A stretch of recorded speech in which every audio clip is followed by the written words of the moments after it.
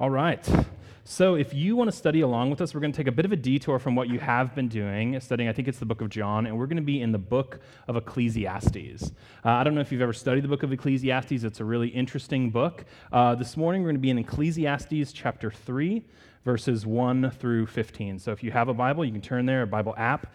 If you're new to the Bible, the books are found in the table of contents. The big numbers, 3, that's a chapter. The small numbers are verses. That's 1 through 15. That's where we're going to be. And Ecclesiastes is really unique. If you've ever read it, it's one of the books that you get into and you're like, wow, this is really different. This is different than what comes before it. It's different than what comes after it. It's a complicated book of the Bible. It's a highly stylized and poetic book. And it's really different than the other books in the Bible. It's a unique kind of book. It's different than the kind of literature or memoir or historical narratives you often find in Scripture. And what's really interesting about the book of Ecclesiastes is it has a really somber tone, almost a negative tone.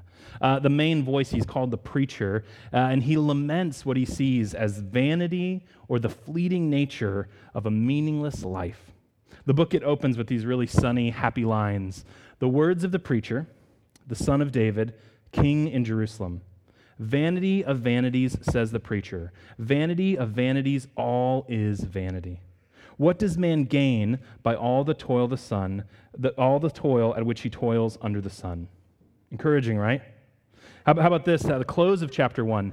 I, the preacher, have been king over Israel in Jerusalem, and I applied my heart to seek and to search out by wisdom all that is done under heaven. It is an unhappy business that God has given to the children of man to be busy with. I have seen everything that is done under the sun, and behold, all is vanity and a striving after the wind. What is crooked cannot be made straight. What is lacking cannot be counted. Not the most encouraging book of the Bible, right? And in this darker tone, it continues, and the author shows again and again how life on earth, the things that we value, work, power, fairness, pleasure, if that's all that there is in life, then he argues that this world that we live in is short, it's meaningless, and it's disappointing. So yes, there are momentary joys, there's times of relief, there's delights, there's a great meal, there's a pleasing relationship, but if these 60 to 80 years is all that we have, all we have to look forward to, then it's a little deflating and depressing to the author of Ecclesiastes. And maybe you've felt that way, probably not all the time. It's probably not what you lead with or put on Instagram. But when you can't sleep in the middle of the night, when you come back from vacation that you were so hoping was going to change everything and your soul is still tired, when you change another diaper on a child that you love and that you thought would fulfill you and everything would be complete when you had that child, and yet you're still so freaking tired, when you realize that the relationship that you hoped for, that you swiped right for, that you thought would bring you so much delight and joy now feels like drudgery or boredom, when another date fails to satisfy, maybe you say to yourself, your own version of vanity of vanities, life is meaningless. Have you been there? It's funny, right? Sometimes we can feel our worst even after we've received the things we're most looking forward to. A promotion, a vacation, a stable relationship. The author of the book of Ecclesiastes isn't someone who has like terrible circumstances in their life. That's not why he's somber. He's someone who has been dealt a really great hand. He's someone who is exceedingly wealthy. He was powerful. In the book, you get the sense that all of his sexual desires have been fulfilled. He lacks nothing that he could want. He's wise, he's educated.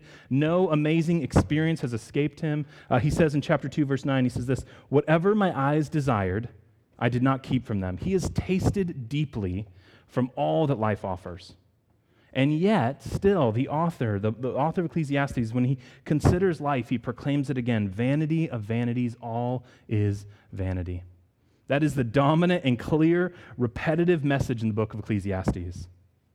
But if you read it and you study it, you learn there's more to the book. If you really gaze deeply and look at this book and read it, you realize that the author is an artist. And this artist, he is creating something really profound, a masterpiece with this book. There's a deeper truth, a more profound beauty that they're leading the reader towards through this poetry. It's a truth that doesn't come easily. The reader is going to have to work to understand it. That's part of what we're going to do today. It's said sometimes of modern art, like if you were to go to MoMA, that these are works that do not give up their message easily. You don't just walk into the MoMA and see like a golden trash can with like a flamingo on top of it and be like, I get it. That's deep. No, there's some context. You have to think about it. There's something going on. And so modern art is like that. And the meaning isn't really apparent. It's not obvious. The beauty or the truth of this kind of art, it might change and grow deeper as the viewer looks more closely or reflects on it over time. That's what the book of Ecclesiastes is like. There's this Christian wonderful piece of art called The Clock. Christian Marclay is the artist, and it's this really fantastic piece of film, and it's a 24-hour movie. It's been hosted at museums all over the world, including the SF MoMA in 2013. It's been at the Tate Modern in London. It's this strange, bizarre, day-long film. And there's a really good friend of mine, and he considers it genuinely like the most profound thing he's ever seen. No one ever watches the full 24 hours. You go in and watch a few hours of it, and he really considers it like the most amazing thing he's ever seen in his life. The clock is really interesting, and I was almost going to show a clip of it, but my wife thinks it's too weird, and so I didn't want to do it. But if you go into it, so it's basically, how to explain this? It is a movie that is synchronized to time that are in clips of movies. So like thousands and thousands of clips or moments from different films throughout like over 100 years that have a picture of a clock in it or a time or a reference to time. A character might say, oh, I'll see you at 2:15. Or in the background there might be a clock. And whatever time that you go in to see this movie is the time that's playing. So if you go in at 4:15, somewhere in that 30-second to minute-long clip, there'll be a reference to 4:15. It might be in the background, it might be said, 4:16, 4:17, 4:18, for 24 hours. If you watch the film, this idea goes on forever, and it jumps from genre, black and white films, color films, all different things. It's this disorienting experience that you have. And one layer, if you were to watch this film, that you would experience is that first it's like, there's a lot of movies. How did this person find clips of every single minute of the day? That's the first thing you experience when you look at something like The Clock. Wow, we have a lot of film. And it kind of encourages the viewer to sort of calm down, slow down, and be aware of time. But the artist is really interesting. He says there's sort of a second layer of meaning that he was hoping to portray. And he says that his film is a memento mori. You even know what that is? Anyone take art history? It's Latin for remember, you must die. Memento mori, remember, you must die. And it's actually a really common practice that's found in art, in literature, in philosophy, in painting. And it's a way of remembering that life is short, that much of life is like the author of Ecclesiastes proclaims vanity. Memento mori, they're works that focus on time and on death, and in doing this, they help us better live and understand the true meaning of life. You'll find examples of memento mori in medieval art. I think we have some pictures that are going to come up. Often it's people staring at skulls, like this guy right here. This lady here, skull, point, look at it. Or this wonderful family photo, right? Family picture with a skull. And the last one, my favorite here, time, death, beauty. The Mexican holiday, Dia de los Muertos, some of you might have Latino background, it's a festival version of a memento mori. It's a kind of practice that's found in all different cultures and religions, and it's a call to remember that death comes for us all, that life is short, and that we should therefore focus on the most important things, love, family, simple pleasures. And so we'll see some pictures of Dia de los Muertos if you've never seen that. Really interesting, right? And a lot of people that are unfamiliar with this, that their first experience is that this is just sort of a weird holiday that they're like, why are we so fixated on death? But as you see the bright colors and the further reflection, a second layer, you see that this festival is actually, it is a value of family, it is a value of life and a celebration, a connecting with ancestors, an honoring of those who've gone before. And the last level, though, if you kind of think of it in another layer, a deeper layer, is that Dia de los Muertos reflects a longing. The bright colors, the fixation on death, a longing to live beyond the grave, to be reconciled to those that you've loved. It reveals a longing for eternity. And I think these same layers are true with a book like the book of Ecclesiastes. They're true of our text today. And so as we look at this text that I'm about to read, Ecclesiastes 3, 1 through 15, we're going to look at it in three layers, three passes, three ways of understanding this text. And I think that as we do that, that God will understand that God has a meaning and a message beyond what we might have first thought when we first read it. So the first layer, layer one, if you're a note taker, life is seasonal. Life is seasonal. You'd see this in verse 1 through 8 and verses 12 through 13. The section, this text, it opens with these words. It says this: "For everything there is a season, and a time for everything, every matter under heaven." And then we get this long list of 14 seasons, 14 cycles that happen as we experience and observe life.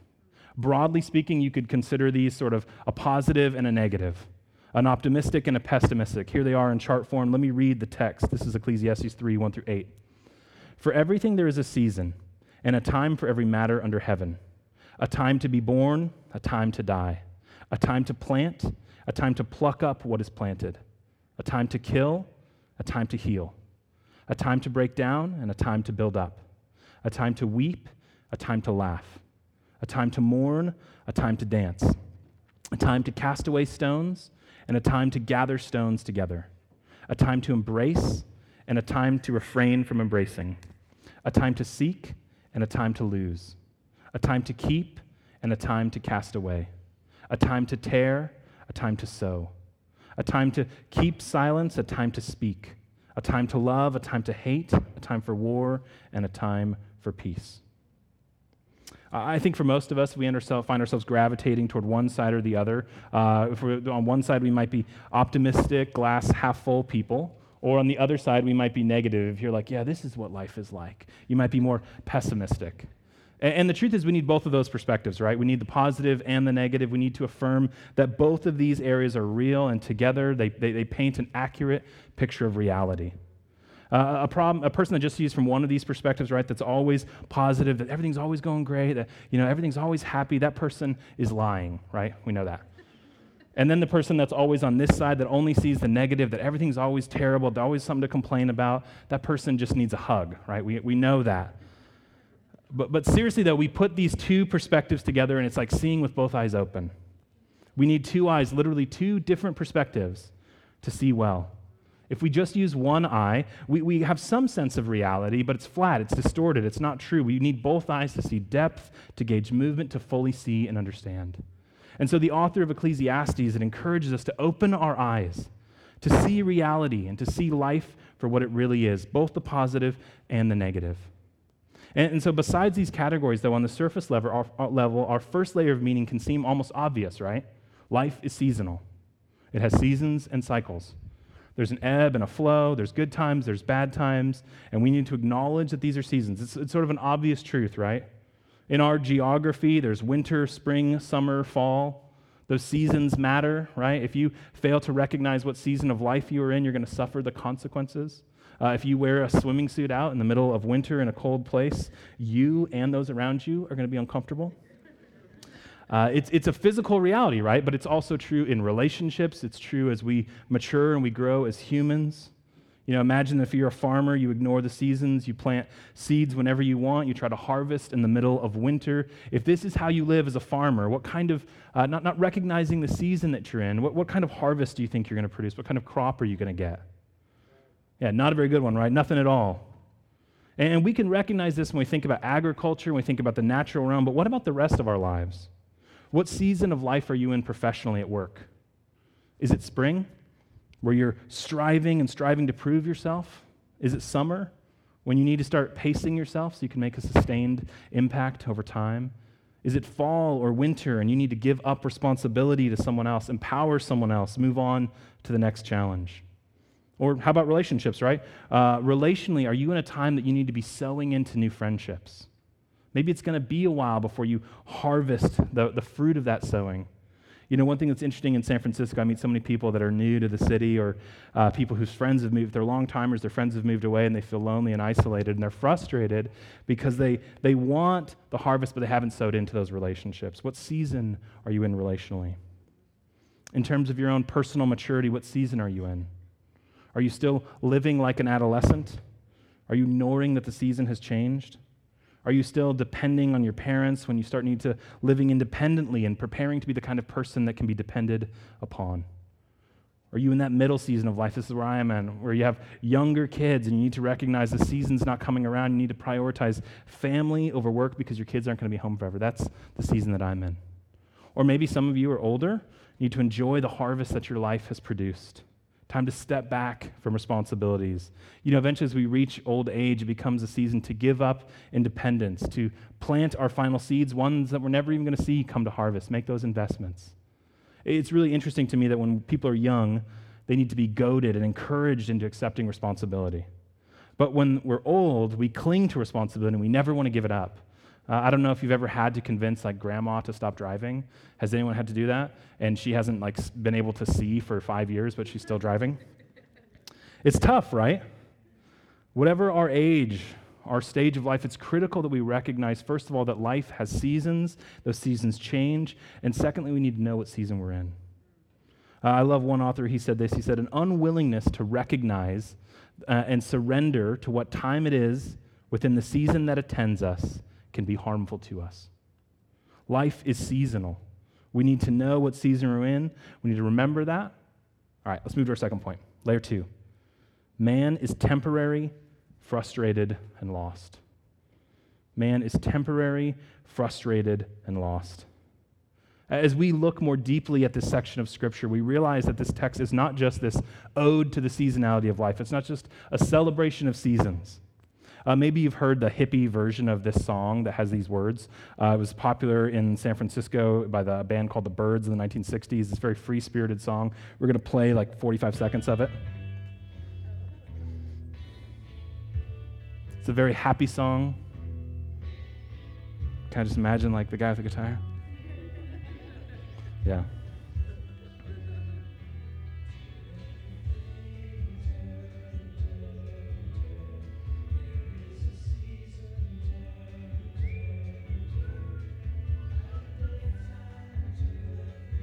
There was music in the 60s.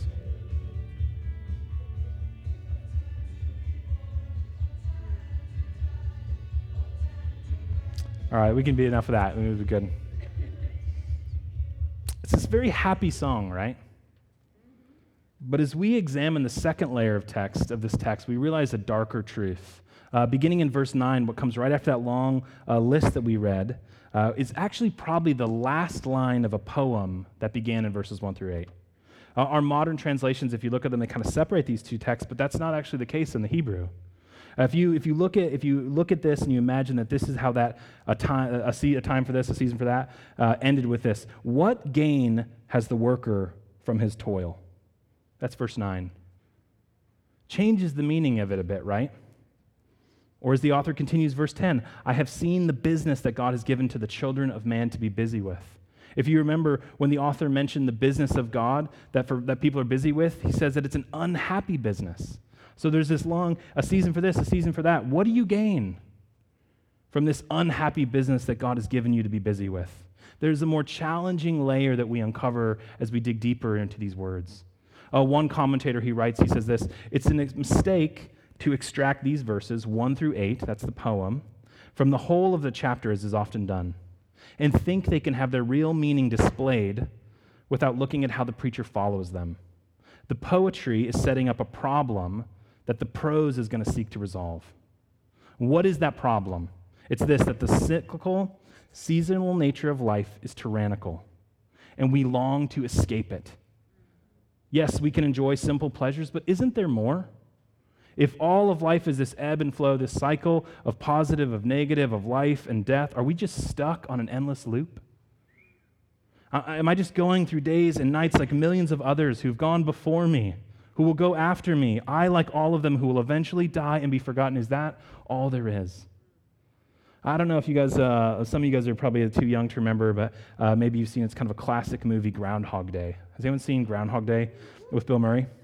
It's also a Broadway play. It's a short story. There's a number of ways you can see Groundhog Day. But the context is this guy, this weatherman, Phil Connors. And it's an idea that he gets stuck living in the same day, Groundhog Day, over and over and over. He wakes up every morning. It's always February 2nd. Sonny and Cher's cheery song, I've got you, babe, dun, dun, dun, dun, wakes him up at 6 a.m. every morning. And Phil lives time and time again the same February 2nd. And at first he's disoriented, he's scared, and then he's exhilarated. He's just so excited. He realizes he can do whatever he wants. He can commit crimes, he can seduce women, he can treat people however he pleases. And yet, if you follow the movie, this begins to disappoint him over time. This cycle of living the same day over and over and over wears him down. And eventually, he's depressed, and he tries to take his own life to get out of the cycle, but he can't. Whenever he dies, which he does again and again in comical, dark fashion, he wakes up again. I've got you, babe, dun dun dun dun. I've got you, babe, dun dun dun dun. He can't escape. The problem that this movie and this poem is establishing is that we as humans long for more than the cyclical life. We are living a longer version of our own Groundhog Day, but eventually we want to escape. There has to be more, right? We want to live forever. We long for a better eternity, but as Ecclesiastes reminds, this isn't possible. Memento mori, remember you're going to die. Vanity of vanities. Every person deep in their soul, I think, really does live with a kind of frustration. We long for transcendence. We want to escape the grind of life, but we can't seem to figure out how to do it. We long for more, but we're lost and we can't find our way. So we look for little ways to get a fix of something bigger and better. And here the author of Ecclesiastes, he puts this concept. He says in verse 11, he says this, that God, he has made everything beautiful in its time. Also, he has put eternity into man's heart, yet so that he cannot find out what God has done from the beginning to the end. Do you pick up the frustration there? The author claims God put eternity in our hearts, a desire for like transcendence, for an eternal life, and yet we cannot find out what God is up to. However hard we try, we cannot find out what our hearts are so deeply longing for apart from him. And as we keep reading think about this frustration, keep reading. This is just going through the verses. This is verses 12 and 13. I perceive there is nothing better for them than to be joyful, to do good as long as they live. Also that everyone should eat and drink and take pleasure in all his toil. This is God's gift to man. So here's where the author, and through us, and through his perspectives, we the readers, find ourselves. We long for eternity, we long for transcendence, but we can't figure out how to get it. The best thing we can do then is live moral lives, try to be good people, eat, drink, take simple pleasure in the toil that our lives actually are. Isn't that really, if you boil it all down, isn't that the best that a purely secular life can hope for? Someone that doesn't believe in God or eternity, isn't that the best life they can hope for? Be good, enjoy yourself when you can, see your toil for what it is, eat, drink, and be merry, tomorrow we die. What the author has done in this text is just deconstructed the illusions and boiled life down to its basic meaning if there is no God and no hope of eternity. Eat, drink, be merry, tomorrow we die. This is an incredibly sobering view of reality, and at least for me, it's spectacularly unsatisfying. But it's in this disappointment, this honest place of frustration, that I think our deepest desires for eternity, when they're unmet, in this dark place, when we're really honest about what a world looks like if there is no God, we find the seeds of hope. C.S. Lewis, he says this, if I find in myself a desire which no experience in this world can satisfy, the most probable explanation is that I was made for another world. If none of my earthly pleasures can satisfy it, that does not prove that the universe is a fraud. Probably earthly pleasures were never meant to satisfy it, but only to arouse it, to suggest the real thing. If that is so, I must take care on the one hand never to despise or be unthankful for these earthly blessings, and on the other, never to mistake them for something else, of which they're only a kind of copy or echo or mirage. All right, guys, here's the final layer, the deepest level of truth, layer 3. God is eternal, and he is seeking. God is eternal, and he is seeking. Let's keep reading our text. This is verse 14. It says this, I perceive that whatever God does endures forever. Nothing can be added to it, nor anything taken from it. God has done it so that people fear before him. And the author now at this point is beginning to kind of show their hand.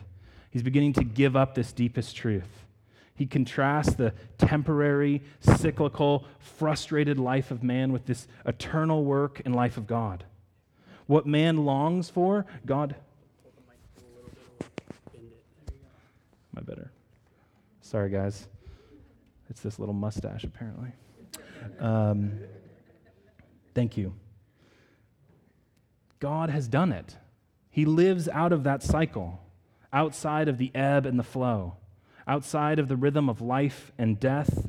And when people recognize this difference, they fear him. And biblically, if you know that word fear, it's less about terror and it's more about respect. And so the author basically paints God as eternal, transcendent, worthy of our respect and our reverence. He is the conqueror of death, whose work lasts forever. He's outside of that tyranny of time. And let's read our final passage, verse 15, final verse. It says, "That which is already has been. That which is to be already has been. And God seeks what has been driven away." The stakes have been set. They cannot be changed. Man is temporary, frustrated, and lost, and yet God seeks what has been driven away. When I studied this passage, those words just jumped out. They're one of those things you underline them. I was like, what does that mean? God seeks what is driven away. Well, if you're familiar with the Bible, or if you turn to the beginning of the Bible, Genesis chapter 3, there's this story of how mankind became alienated from God, how we got stuck in this toil of life and this tyranny of life cycles. And so the short version of this story is that man and woman, Adam and Eve, they disobeyed God. They chose to attempt to satisfy their delights and their desire for pleasure and power in rebellion against God, instead of finding satisfaction for those desires in relationship with God. And so God, holy and perfect, eternal, drove them out of the garden, out into a world now broken by their sin. You can read it for yourself, Genesis 3:23, it'll come up on the screen. "Therefore God sent him from the Garden of Eden to work the ground from which he has taken. He drove out the man." The author of Ecclesiastes is literally picking up the exact same themes and words and texts that Genesis 3 laid down. Because of sin, God drove mankind away, or he allowed us to drive ourselves away. Whatever it is, now we find ourselves lost, but God seeks what has been driven away. That is the good news. That since the beginning of mankind, we have all been doing that exact same thing, right? What Adam and Eve are doing. Seeking to satisfy our desires in something other than relationship with God. We all do it in different ways, but it's what we're all doing, running. And we now all live because of this, and because of our sin, because of humanity's sin, frustrated, stuck in a cycle of an unsatisfying life that will ultimately lead in death. But again, what? God seeks what has been driven away. Earlier this year, I was putting my youngest son, Stott, to bed, and he was 4 at the time. And he's a terrible sleeper, and so he loves to have someone snuggle with him when he falls asleep. I know this is like, you're not supposed to do this. Just let him cry it out or whatever, but he won. And so I'm laying with him and in bed, and he's sweet, and he's quiet, and he's sometimes thoughtful at this time. And he asked me, he says, "Dad, what does seek mean?" And I'm kind of disoriented a little bit, and I'm like the guys with the turbans, like Sikhs, and I'm trying to kind of explain, Indian, Northern Indian, and he's like, "What are you talking about?" And then I realized, oh, you're not talking about like Sikhs, you're talking about some other kind of Sikh. And I told him, to seek is to look for something, to try to find something. And he looked up, and he's like, "Oh, that's why they call it hide and seek." He understood the hiding, but not the seeking. And we kept talking. I'm thinking this is a good teachable moment, to tell him a little about God and faith. And so I'm like, hey, the Bible says that when we seek God with all of our hearts, that we'll find him. And he looks at me kind of strange, like quizzically, like, why? Like, God, Dad, God's everywhere. He's not hard to find. I love that kid. He could have preached a sermon for me. God is easy to find. Not just because he's omnipresent, not because we're looking so hard, but because he's not hiding from us. He is seeking us. He is seeking you. In God's holiness, he drove us away because of our sin. In his love, he comes after us and offers to bring us home. This is what Ecclesiastes is pointing us towards, and the rest of the Bible fills in the story. So many of us, we understand the hiding. We understand what it means to hide from God. But we don't understand the seeking, just like my son. We don't understand what it means both for us to seek God, but more than that, for him to be seeking us. To understand that there's a God who covers the gap between you and him. A God who is seeking you and offering you hope, of eternity, escape from the tyranny of time, freedom from the grind of life under the sun. In this seeking God, he sent his son Jesus. Jesus, who himself was this God eternal. He lived through all of the cycles of the human life. He died a human death, and yet Jesus conquered death. Resurrected from the dead, a work that will last forever, a work that cannot be undone. Jesus proved himself God, greater than this life, able to free us from the sin that drove us away from God, the sin that traps us in this cyclical life, able to forgive the sin that without forgiveness we would have ultimately death. We'd ultimately face eternal death. Jesus, who talks about himself, he calls himself the eternal Alpha, Omega, beginning and end. He's saying, I'm outside of time. Who says of himself in Luke 19:10 that he came, what? To seek and to save the lost. Jesus is picking up that mission that God is saying he's doing here in Ecclesiastes, to seek what has been driven away. God seeks what has been driven away, and he does that through Jesus Christ. He covers the distance between you and him. He seeks to bring you back to himself. That is the ultimate, deepest message of the book of Ecclesiastes, that God is eternal and that he is seeking you. And the question that we're left with is, will we stop running? In our own way, whatever that looks like. Running by seeking fulfillment in something that we know won't satisfy. Running away from him because we're afraid of submitting or giving up something that we think is better than what he has to offer. Will we stop running? Will we allow ourselves to be found by him? This morning, I really plead with you, whatever is driving you away, has driven you away, guilt, shame, sin, fear, regret, ignorance, pride, God is not hard to find. He's seeking you, and we can be found today in him. Let's pray.